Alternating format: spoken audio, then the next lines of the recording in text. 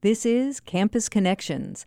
Recently, my brother-in-law appeared as an appraiser on the public television series Antiques Roadshow.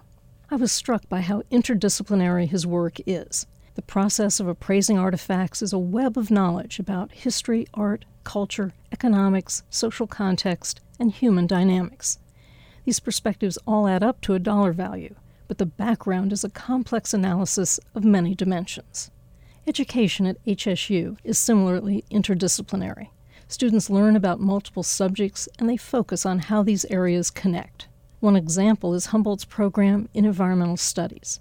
This academic major focuses on the relationship among politics, sociology, geography, economics, philosophy, anthropology, and communications. And it's not just about the individual subjects. The focus is really on how the subjects fit together, how they overlap, and how they integrate. Antiques Roadshow describes itself as part adventure, part history lesson.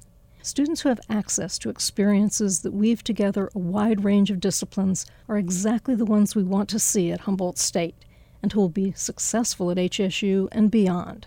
They may not end up as appraisers on Antiques Roadshow, but they will use their education and their ability to synthesize diverse information to make the world a better and more interesting place.